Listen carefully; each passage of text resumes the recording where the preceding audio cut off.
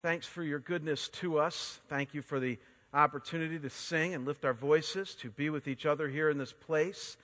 God, I pray that as we now turn to your word, the Bible, that that great promise tucked away in the Old Testament would be true for us, and that is that whenever your word goes out, whenever it's spoken or talked about, that it will not return void, that it will accomplish what you want it to in our hearts and our minds. So that's what we cling to today, God. We hope and pray that that would be true for our lives in this moment. In Christ's name, amen.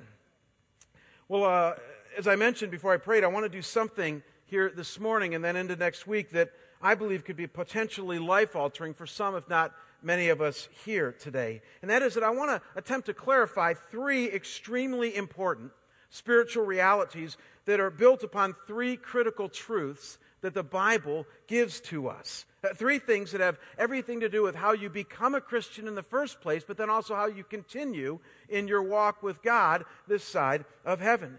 Three things that are core to knowing God and core to getting the most out of our relational and spiritual lives. Three things that, by the way, I find that many people, even inside the walls of the church, tend to be kind of hazy about today, but that God in His Word has bent over backwards in making clear, understandable, and livable. And again, depending on where you might be here this morning in your spiritual journey, I'm even going to give you a chance toward the end of our time here this morning to commit to what we're going to be talking about, to draw a line or two in the sand so that you might be more than ready to live life to the fullest from this point on in your life. And just to give you a little bit of a foreknowledge, to wet your whistle as to where we're going to be going over the time today and into next week, it's really going to comprise three words that again comprise three truths that the Bible gives us. And those three words are this: salvation, security, and assurance. You're going to like this. Salvation, security, our security as believers, and then assurance that God gives us that we are His. Those are three things that we need to nail down as a church and forever all be on the same page, and we're going to do that this week and next. And so no more introduction. Let's dive in and explore this first reality. We're going to park here for the rest of our time this morning, that of salvation. And so here's your first point from 1 Peter chapter 1, verses 3 through 12, as we continue on in our series, and that is this: that salvation is the act of being born again by faith in the resurrected Jesus. Did you know that? Salvation is the act of being born again by faith in the resurrected Jesus. Peter says this right at the beginning of this passage here in verse 3. Look at what he says. He says, "Blessed be the God and Father of our Lord Jesus Christ. According to His great mercy, He has caused us to be born again to a living hope through the resurrection of Jesus Christ from the dead." Now, folks, before I go any further here, I want to deal with what I consider is kind of like an elephant in the room in our current 21st century culture. I want to deal with something that's contained right here in the text, and I want to try to get something out of the way, and that is the incredible and not so helpful baggage that is attached to this phrase, born again. Have you ever noticed that? This phrase, born again, is like falling on extremely hard times in our culture today. You see, about 30 years ago, a man was running for president here in the United States, and one day a reporter asked him if he was a born-again Christian. And he said yes. And this man was obviously Jimmy Carter. Some of you remembered that. And with his unqualified yes, this ushered our country into an era where this phrase born again has taken on an immense amount of political and societal baggage. I mean, you ask the average person today to answer what they think about when they hear the phrase born-again Christian, and you're going to hear everything from right-wing wacko to strict moralist, from judgmental to closed-minded, from religious nut to really spiritual person, and everything in between. I mean, to say it mildly, this is a loaded phrase in our culture today, and it's taken on a whole trainload of baggage that I don't think that Jesus originally intended for it to have. Because that's what's so incredibly sad about this phrase, born again, is that we didn't invent it. It is not something new to our contemporary world. In fact, as we're going to see, this phrase was coined almost 2,000 years ago by Jesus, and then as we saw in our text here, followed up by one of His followers, Peter. And the vast majority of the images and connotations that it carries today, get this, were not and are not what Jesus and Peter originally had in mind when they used it. And so what I want to do this morning is back way up, dispense with our messed up present-day impressions of this phrase, and let's try to get back to what Jesus and Peter were initially trying to communicate by using this simple but profound image of being born again, okay? And to do this, I need to take you back to the original coining of this phrase that happened between an encounter with Jesus and one of the religious leaders of his day, a guy by the name of Nicodemus. You might remember the story. Jesus was receiving a lot of heat from the religious leaders of his day because he was talking about God and the spiritual life in markedly different ways than the priests and pastors of his day. And this was ticking them off. But not all of them were in a defensive posture. John tells us that some of them believed what Jesus was saying, or at least were intrigued by what he was saying, but they were afraid of the repercussions from some of the more angry or boisterous religious leaders. And so this is the setting then that might help you understand why this guy named Nicodemus came to Jesus in the dead of night, because he's afraid about what everybody else might think, to talk to him about the kingdom of God. So let's read about what happens in John's own words. Look at John chapter 3, verses 2 through 6. This is amazing. It says, "This man Nicodemus came to Jesus by night and said to him, 'Rabbi, we know that you are a teacher come from God, for no one can do these signs that you do unless God is with him.' And Jesus answered, 'Truly, truly, I say to you, unless one is born again, he cannot see the kingdom of God.' Nicodemus said to him, 'How can a man be born when he's old? Can he enter a second time into his mother's womb and be born?' Jesus answered, 'Truly, truly, I say to you, unless one is born of water and the Spirit, he cannot enter the kingdom of God. That which is born of flesh is flesh, and that which is born of spirit is spirit.'" And so there you have it. The beginning of this greatly misunderstood, rather contentious phrase. And yet, I don't know if you noticed or not, but I don't think that Jesus is using it in the same way and with all the baggage that this word, this phrase carries today. And so let's drill down in this passage and try to understand what Jesus was originally getting at. And to do so, I want you to focus on that core image that Jesus was communicating here, this idea of being born. Forget for a minute that word again. I mean, let's be really reductionist among us, and let's just drill down on that word born and ask yourself, what do you think it means when you use that word picture, born? What does it connote in your mind when you think of birth or born? And what I would suggest to you is that core to being born is the reality of life and of experiencing life, right? I mean, before someone is born, though you technically have life, let's admit it, it's a very sheltered life. I mean, as all of us know, it's life in a sack of water, with eyes that don't see much, taste buds that don't taste much, fingers that don't feel much, lungs that aren't even working yet, and ears that if they can hear anything, kind of hear like you do when you're underwater and someone's yelling at you, right? In other words, a baby not yet born is not experiencing life as God has designed it in all of its fullness. Life that's filled with colors and sounds and explorations and discovery and relational ups and downs and profound joy as well as profound sadness. A child not yet born has yet to experience any kind of the life that you and I know about and maybe even take for granted. But then when a child is born, have you ever noticed?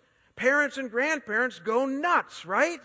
I mean, they all run to the hospital, and the baby's born, the baby's born. And from that point on, they take like a zillion pictures, and they throw parties, and they give gifts, and they visit the kid every chance they can get, and they watch that little one grow and mature and experience life with all of its nuances and subtleties. It's a beautiful thing.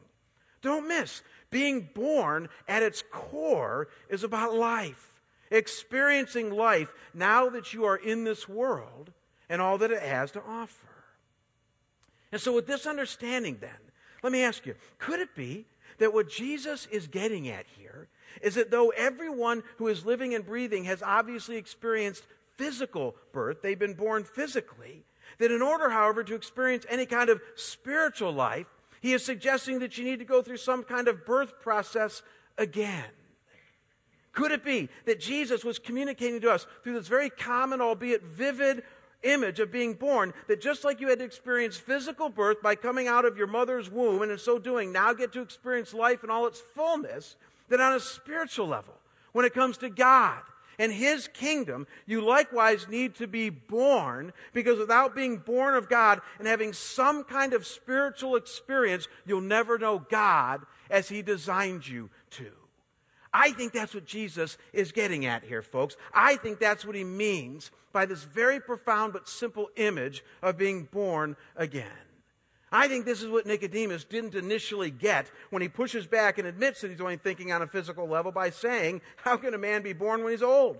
Can he enter a second time into his mother's womb and be born? I mean, he's thinking totally on the physical level, right? But notice how Jesus responds and tries to nudge him off center. He says, that which is born of flesh is flesh, and that which is born of spirit is spirit. Two births. One at the time that you physically came out of your mother's womb, and then again, when you realize the spiritual life that you don't have by default in this world, and realize your need to go through a birth process to truly know God, your maker and lover of your soul. And what you need to know, folks, is that this understanding of John 3 collates well with what the Bible tells us as a whole about this whole process. Namely, that we have a spiritual rebirth that we indeed need to go through because we're living in a figurative womb, bound by sin, bound by loss of freedom, and really not experiencing this physical or the spiritual life that God designed us to experience. And so to use the words of Ephesians 2, before we were spiritually reborn, we were, and I quote, dead in the trespasses and sins in which we once walked, following the course of this world. And so something needs to happen. Some kind of birth process or a rebirth process, because it's in addition to our physical birth, now needs to take place if we're ever going to experience what God wants us to experience in knowing and following Him. I think that's what Jesus is getting at here. And not only does this understanding of Jesus' words fit well with the whole of the Bible, I'd also submit to you that it fits well with our experience as well. At least it sure has fit well with mine. As many of you know, I was raised in a small Midwest town just outside of Cleveland that I've shared with you about called Chagrin Falls, Ohio. Look up here on the screen. I've given you some pictures of my hometown. You need to know that Chagrin Falls is a very, very picturesque kind of Norman Rockwell Americana town. Started out as middle class back in the 70s, kind of went to upper middle class somewhere in the 80s and 90s, as so many towns did. But people traveled from all over the Cleveland area to visit Chagrin Falls. I mean, on a sunny day in the summer in Cleveland, which is like really rare, people will go to travel to Chagrin Falls and spend the day there, kind of like maybe Flagstaff or Payson or wherever you go here. There's a gazebo in the town square. There's a river right running through the town with a big waterfall. There's lots of parks and a few quaint restaurants.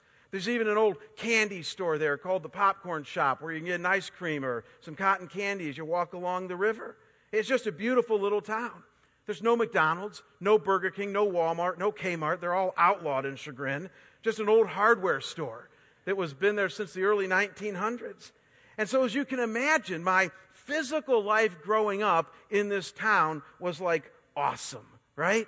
I mean, I spent my days playing sports and exploring the sewers in this town and just having a lot of fun fishing in the river.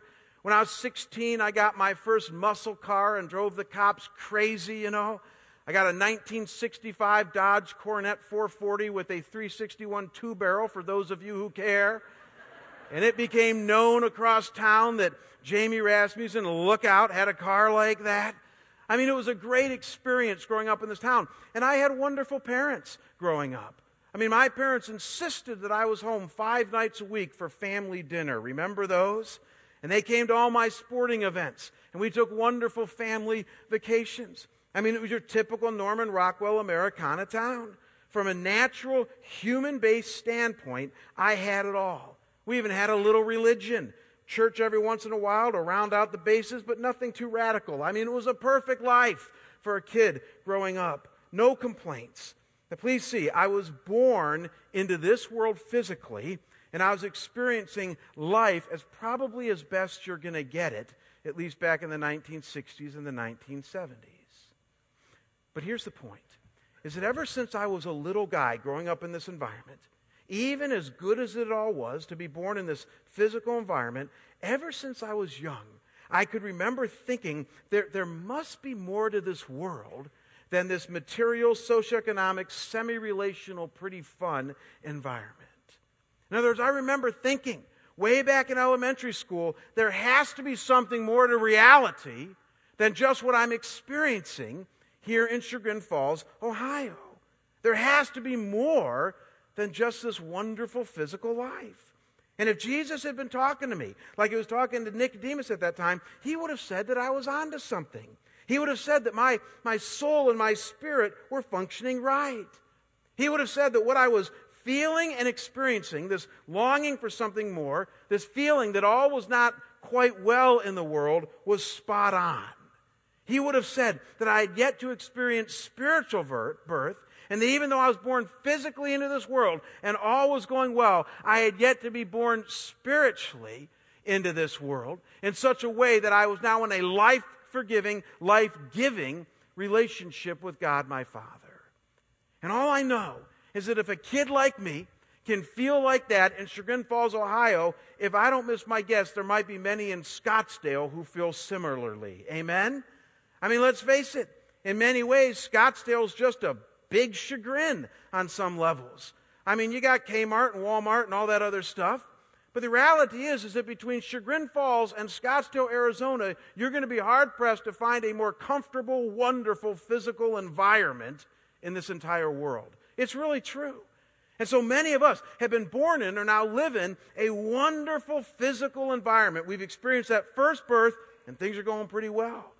And yet what Jesus does is he comes along and he says through a very simple image, have you ever thought about the second birth? Have you ever thought that maybe what you see, this physical, material universe, is not all there is? And that there might be more for you on a spiritual level. 2 births, he says. One of them physical, and the other spiritual, that has the capacity to turn our spiritual life from black and white to technicolor as we come out of our sin-trapped womb and enter God's never-ending kingdom. And so if you're tracking with me so far this morning, the key question then becomes at this point, well then how do I experience this second birth, right? I mean the key question becomes, well then how does one actually become born again in the way that Jesus is using this? And to answer this, we now need to go back to our original passage in 1 Peter, where Peter, one of Jesus' closest friends and followers, gives us the answer. And once again, let me challenge you as we read this passage, let's not get bogged down with all the baggage and the trappings that our contemporary culture has added to this phrase, born again, okay? Let's dispense with that silliness and let's ask ourselves, what is Peter saying, God's word, about how to be born again? Look at 1 Peter 1 and notice verses 3, 5, and then 11. This is so key. He says, blessed be the God and Father of our Lord Jesus Christ. According to his great mercy, he has caused us to be born again into a living hope. And I get this, through the resurrection of Jesus Christ from the dead.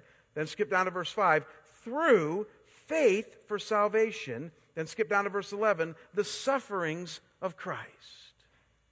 Folks, string all this together, add it all up, and I'm telling you, you have the Bible's clear answer as to what it takes to experience a spiritual birth that will rock your life. Notice that it says there in verses 3 and 11, the resurrection of Jesus Christ from the dead, the sufferings of Christ. 2 phrases that are absolutely central to what Jesus has done for us so that we might have new life.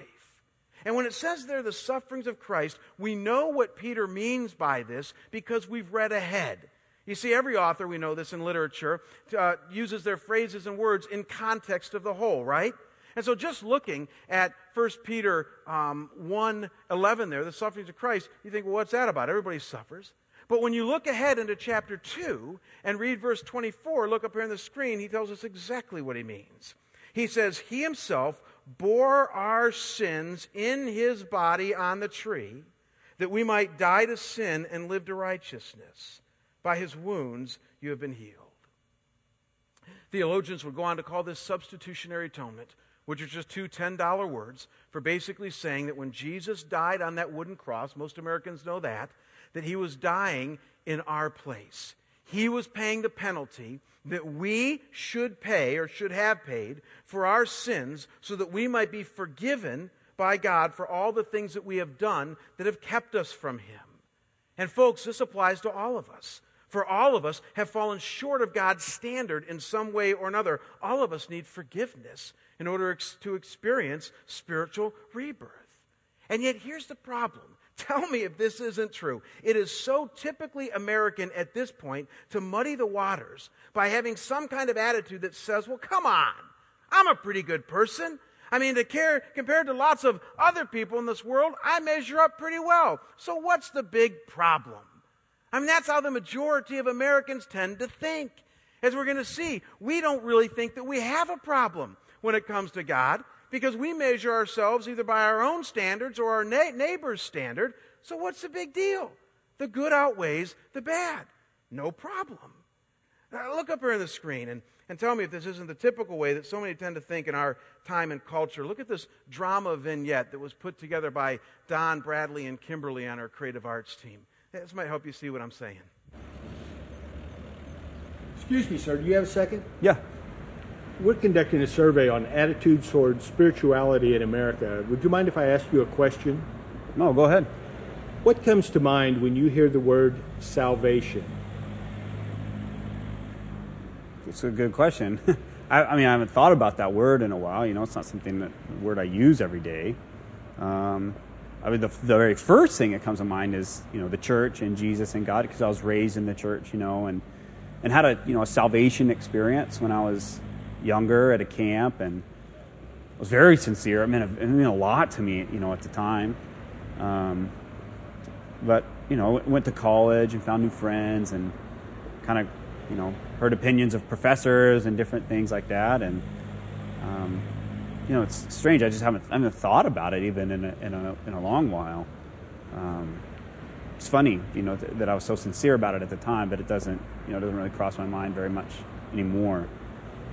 I mean, I'm not sure if I'm even saved at all anymore, you know. Does that answer your question? That's perfect. Thank you very much. You're welcome.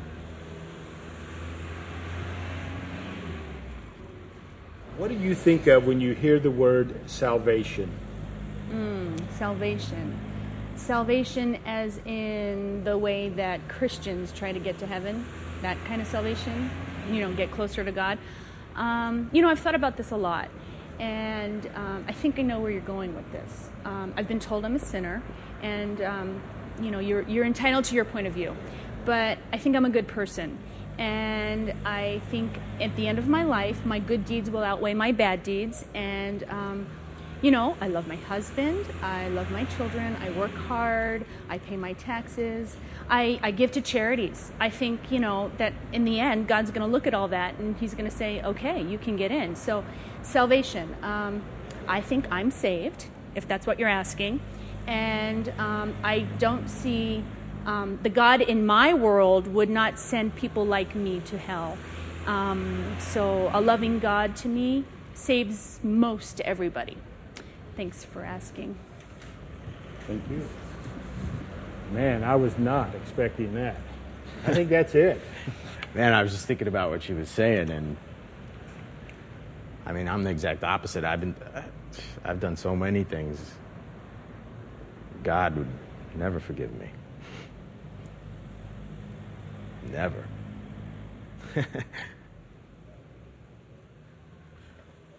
What a contrast between that last guy and that girl, right, in their answers. And yet focus on that woman's answers there for just a minute. And let me ask you, isn't this the way that so many in our culture and society tend to think about it all? I mean, we rationalize, we justify, we compare ourselves either to our own personal moral standard or to others around us who, ironically, are never as good as, or never quite as bad as us, or as good as us. In other words, we kind of lower the bar to the level where we can jump over it. But let me ask you, what if God is comparing us to a standard that He already has laid out for us? In other words, what if God, being maybe smarter than us, has already declared a standard for us and simply asked us to live our lives according to His standard? What if God is saying that we need forgiveness and spiritual rebirth precisely because we have all fallen short of His already declared fair and equitable standard? And so check this out. If you were to read the Bible here today, all 66 books, all 1,189 chapters, all 773,692 words, you would walk away and you would find exactly 6,468 commands. Let that sink in a minute.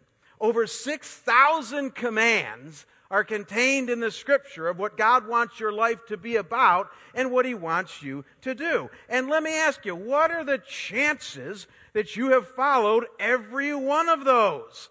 What are the chances that you have lived up to God's standard? And for the sake of argument here this morning, let's just take, for example, the top 10. Y'all ever heard the 10 Commandments? Let's just compare our lives to the top 10 commandments that God has given us. So here's what I did. I was in my home office this week. I drilled down into Deuteronomy chapter 5, and I pulled out the 10 commandments and put them on this piece of paper. And I numbered them 1 through 10. And I want you to pretend just for a moment here that you and I are at Starbucks or wherever your favorite place is to relax, and we're just having a cup of coffee, and we have this sheet of paper between us, and we're just kind of asking ourselves how we measure up to God's top 10 commandments to us, all right? And I think here's what would happen. Initially, what would happen is that you'd just be rocking when it came to comparing yourself to the 10 Commandments. Because you'd start with some of the ones, like I would, that I do really well at, right? So you'd say, you shall not murder. Ha! Haven't murdered anybody. You shall not steal. Haven't stolen since I was a kid. Honor your father and mother. Well, I honor them really well now. They're dead. So you might just go through all of these commandments and initially just say, you know what, Jamie? No problem. Bring it on. Problem is that after those 3, then you start to get a little squirmy, right? Because number 9 says, you shall not bear false witness against your neighbor. And you go, what does that mean? Well, it means you should never lie. You go, never lie? Well, I'm not a chronic liar, but does that include like white lies? Nothing about white lies in the Bible. Yeah, it means even white lies. All right, well, what's next? Well, it says here that you shall not commit adultery. Now, some of you would say, hey, you know what? One woman, man, one man, woman, I haven't committed adultery at all in my life. What's next? But others of you, because you've wrestled in your marriage, wrestled in your relational lives, might say, well, I can't say I haven't done that one. What's next? Observe the Sabbath day and keep it holy as the Lord God commanded you. 6 days you shall labor and do all your work, and on the 7th day you shall rest. And again, if you're retired here in Scottsdale, you'll say, bring it on. I'm resting every day. But then you might have to admit that maybe in your glory days or your heydays that you were a workaholic like most Americans, right? And that you really didn't rest on the 7th day. So you can't check that one off. And then, believe it or not, you're batting about 500 maybe right now. It goes downhill from there.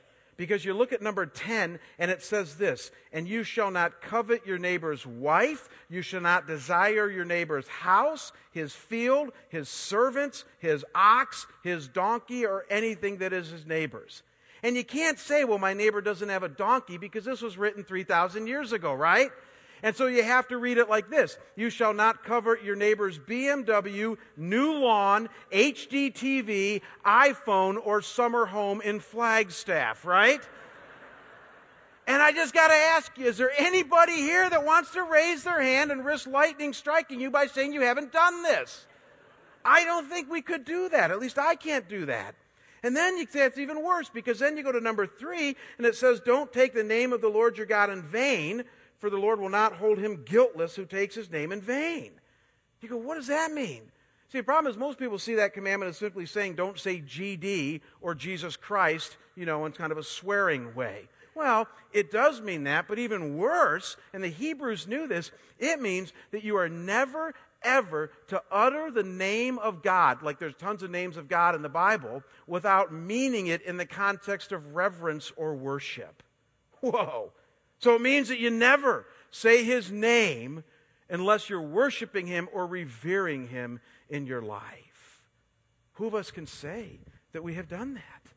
And then the coup d'etat of it all is actually commandment number 1. You shall have no other gods before me.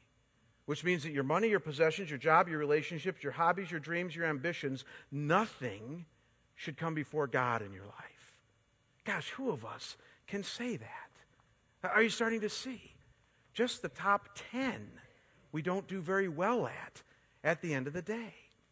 And here's the clincher, is that there actually was one guy in the New Testament that Jesus rubbed shoulders with that claimed to keep all of these. He said, yeah, I've kept all the 10 commandments. And you want to scream at the Bible and say, liar, but Jesus didn't do that. Jesus took him at his word, because I guess it's possible to keep all these things. But the problem is that once you do that, you still have 6,458 commandments to go. In other words, who's going to do all that? And that's what Peter is saying here, folks. That's what the Bible is saying. It's saying that we all have fallen short. We all have the need of forgiveness by Almighty God if we're ever going to have spiritual life and the relationship with Him that our souls long for. And it's no different with God than you experience with your human relationships. I mean, if your best friend wrongs you, one of two things has to happen. Either he or she needs to apologize and make it right, or even without that, you need to forgive him or her if you're ever going to have a reconciled relationship, right? I mean, that's how relationships work. It's just no different with God. He has said, I have a standard. It's a standard from creation. I revealed it to you. I've made it plain and clear. And none of you have kept it. Therefore, you are in that womb, and you need to be born into a forgiving relationship with me. So when it says He Himself bore our sins, that Christ suffered, please see, this becomes the pathway for forgiveness that God has laid out. He died for you and for me so that we might be brought into a personal relationship with Him laced with forgiveness. And when it further says through the resurrection of Jesus from the dead, this is simply Jesus' way of saying, I am who I said I am. Bury me, put me in the grave for 3 days, I'm rising again to prove my victory over death, to prove that what I said was true, that I live again. And then comes the real key. Look at verse 5 again. It says through faith. Through faith for salvation, and now we're getting there. Simply put, folks, what the Bible makes evidently clear is that it is not enough, please don't miss this, to know the facts about this second birth or the gospel.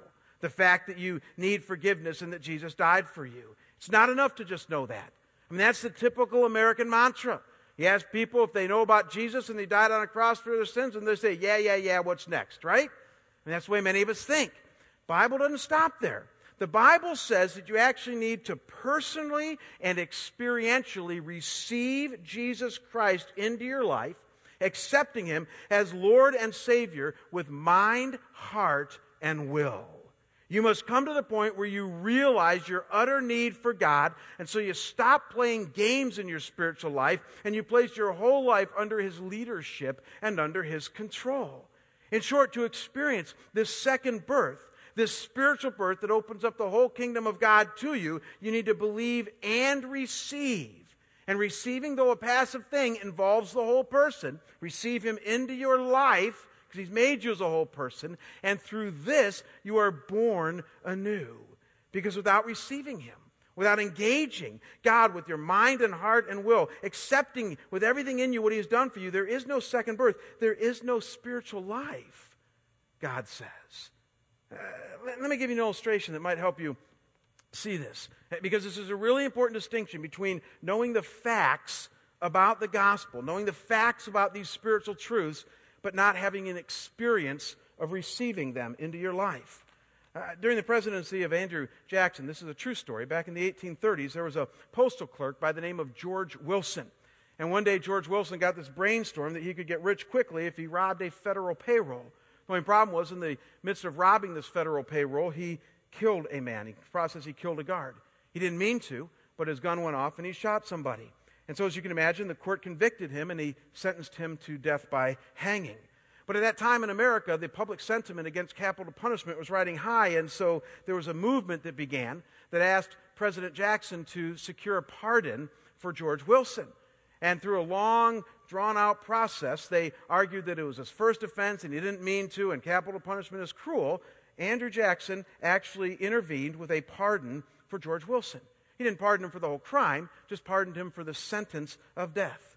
And amazingly, Wilson refused it.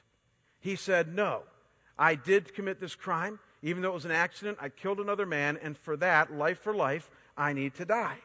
This had never happened in the history of the United States up to that point. The country was about 50 years old, and so the Supreme Court was eventually asked to rule on whether someone could indeed refuse a presidential pardon. And Chief Justice John Marshall handed down the court's opinion, and I researched it this week, found the actual document on the internet, amazing the internet, isn't it, from 1833 of the court's decision. And I want to read you a portion of John Marshall's decision. This is so relevant for you and I today. Listen to what he says. He says, "A pardon is a deed to the validity of which delivery is essential, and delivery is not complete without acceptance. It may then be rejected by the person to whom it is tendered, and if it be rejected, we have discovered no power in a court to force it on him." He says, "It may be supposed that no being condemned to death would reject such a pardon, but the rule must be the same in capital cases as it is in misdemeanors." And George Wilson was hanged based upon this decision. A pardon declared by the Supreme Court not only has to be granted, but for it to have any validity, it also needs to be received. And the point is simple, is that God's Word, when it comes to you and I and Him, says the exact same thing. Christ died for the sins of the whole world. Isn't that amazing news? For all of us stuck in the same awful boat, He died for our sins. But it doesn't stop there. A pardon not received is a pardon not granted. And so unless each individual comes to a point in their life where they receive with their whole person this forgiveness that God has given us through Christ, then you have not experienced rebirth. But once you receive it, everything changes. Are you starting to see, folks? Being born again, please see, I want to just get this out of the way, has nothing to do with your voting record. It has nothing to do with what church you belong to. It has nothing to do even with what particular value system you might have or not have. It simply has everything to do with your spiritual walk with God and with Jesus, and whether you have truly experienced His life-giving forgiveness and the newness of life that He now offers you. And so here's what I want to do today. As I mentioned earlier, I want to give each of you a chance to do some business with God. I want to give you a chance to draw a line in the sand when it comes to your life from this point forward. And as far as I see it, there's two groups of people here today that just might want to draw a line like that. First, there are those of you who have never clearly had a time in your life where you've accepted Christ, remember, believe and received into your life as Lord and Savior. And please don't get me wrong. You've been to church, maybe regularly or on and off. You may have been involved in plenty of Christian activities. You might have been in a Bible study or a Sunday school class or served in a soup kitchen. You might have some kind of church background, grown up in the church. You might have some Christian friends. But as we've established today, none of these things make you a Christian. Only having a personal experience with the one who calls you to be born anew is going to suffice. And there's some of you who are ready today to finally accept Jesus Christ into your life and give Him control to receive this forgiveness and experience the new birth that He offers you. And I promise you that you'll never be the same if you do that. This week I got an email from a friend in Cleveland named Tony. Met Tony a few years back on a personal level, and it was an amazing meeting. You see, Tony had been a part of my church in Cleveland there for the last 6-7 years. And, you know, if you saw Tony and his beautiful wife and his couple little kids walking into church, you just think Norman Rockwell, Americana, Chagrin Falls, they're coming to church. And they'd come into church every Sunday and sit maybe 3 or 4 rows back. And, you know, a strapping young businessman and his wife, and I knew she was a Southern Baptist by background, so I didn't worry about them spiritually, right? Southern Baptist, no fears. And so I saw them for 4 or 5 years as just kind of having it together on a spiritual level. Foolish me. Because one Sunday, I gave people a chance, as I'm going to give many of you here in a minute, a chance to receive Christ and to come down and pray with me. And first in line, first down there was Tony. And I could tell by the look on his face, the intense look, that he was doing a significant business with God, that something was churning in his soul. I later came to find out that he had married a nice Southern Baptist girl and that he had gone and done the church thing, wanted to honor his wife. Never gotten to a point ever where he had been spiritually born of God. And that day 2 years ago forever changed Tony's life in an amazing way. I'm going to give some of you a chance here in just a few minutes to have a spiritual birthday today, to declare the day that you were born anew into God's kingdom. And then there's another group of you here today that I want to give a chance to draw a spiritual line in the sand, and that is that those of you who have clearly had a experience where you've been born anew, you've accepted Jesus into your life as Lord and Savior, but the fires have died down a bit, and you need to recommit your life to Him. And you know exactly what I'm talking about. No different than a marriage that goes through dry periods. You need a shot in the arm. You need to reaffirm your vows to Christ and give your life once again to Him. To use John's language in the book of Revelation, your first love is not exactly first place anymore, is it? Or to use Paul's language to Timothy, you need to fan into flame that walk with God that you once had. It's fascinating. A recent Pew Forum poll that I just read about last night cited that 13% of Christians who attend evangelical churches state that God for them is more of an impersonal force than a person with whom they have a relationship with. Think about that. 1 in 8 people who go to church today, evangelical churches, say that God is more like Star Wars, may the Force be with you, than a personal, organic, life-giving relationship. Folks, I got to tell you, I've been there. There have been times in my 25 years of walking with God in which I go, man, the fires have died down. It's more like the Force be with you. I mean, I'm just not firing on 8 cylinders in my walk with Him anymore. I love an illustration that a friend of mine shared recently about this. He said, Jamie, when I became a Christian, it was like going from a single-seat bike to a tandem bike. Remember those? Tandem bikes. And he said that when I went to that tandem bike, when I became a Christian, Jesus was in the front seat, now steering it, guiding it where it should go, and I was in the back, and all Jesus asked me to do was pedal like crazy. He asked me to read the Word, pray, fellowship with other Christians, and serve Him, obey Him. And he said, but the problem is that over time, one of two things can tend to happen. Either one, you stop pedaling and just sort of put your feet up and try to let Jesus take you without you doing anything. He said that's one of the things that happens. He said, or even worse, you bump Jesus out of that first seat and put Him in the second seat and you take the controls, right? And he said that's what happens many times in our spiritual life. When he shared that with me, I thought I relate to both of those. There's times where I'm just not pedaling. There's times where I've taken the front seat once again. And it's at those times where we need to recommit our life to Christ. It's at those times where we need to say, He's in the front seat, I'm in the back seat, I'm pedaling, He's guiding where I'm going. It's time to recommit to Him. And I want to give you a chance to do that today, if that's where you are. As I kind of hinted to, what I'm going to do is I'm going to invite any of you who want to receive Christ as your Lord and Savior for the first time, to be born anew, as well as those of you who are recommitting your life. I want you to come down during this next song that we're going to sing and join me here for prayer. Some of you are thinking right now, what are we in Oklahoma? Why are you having an altar call at Scottsdale Bible Church here?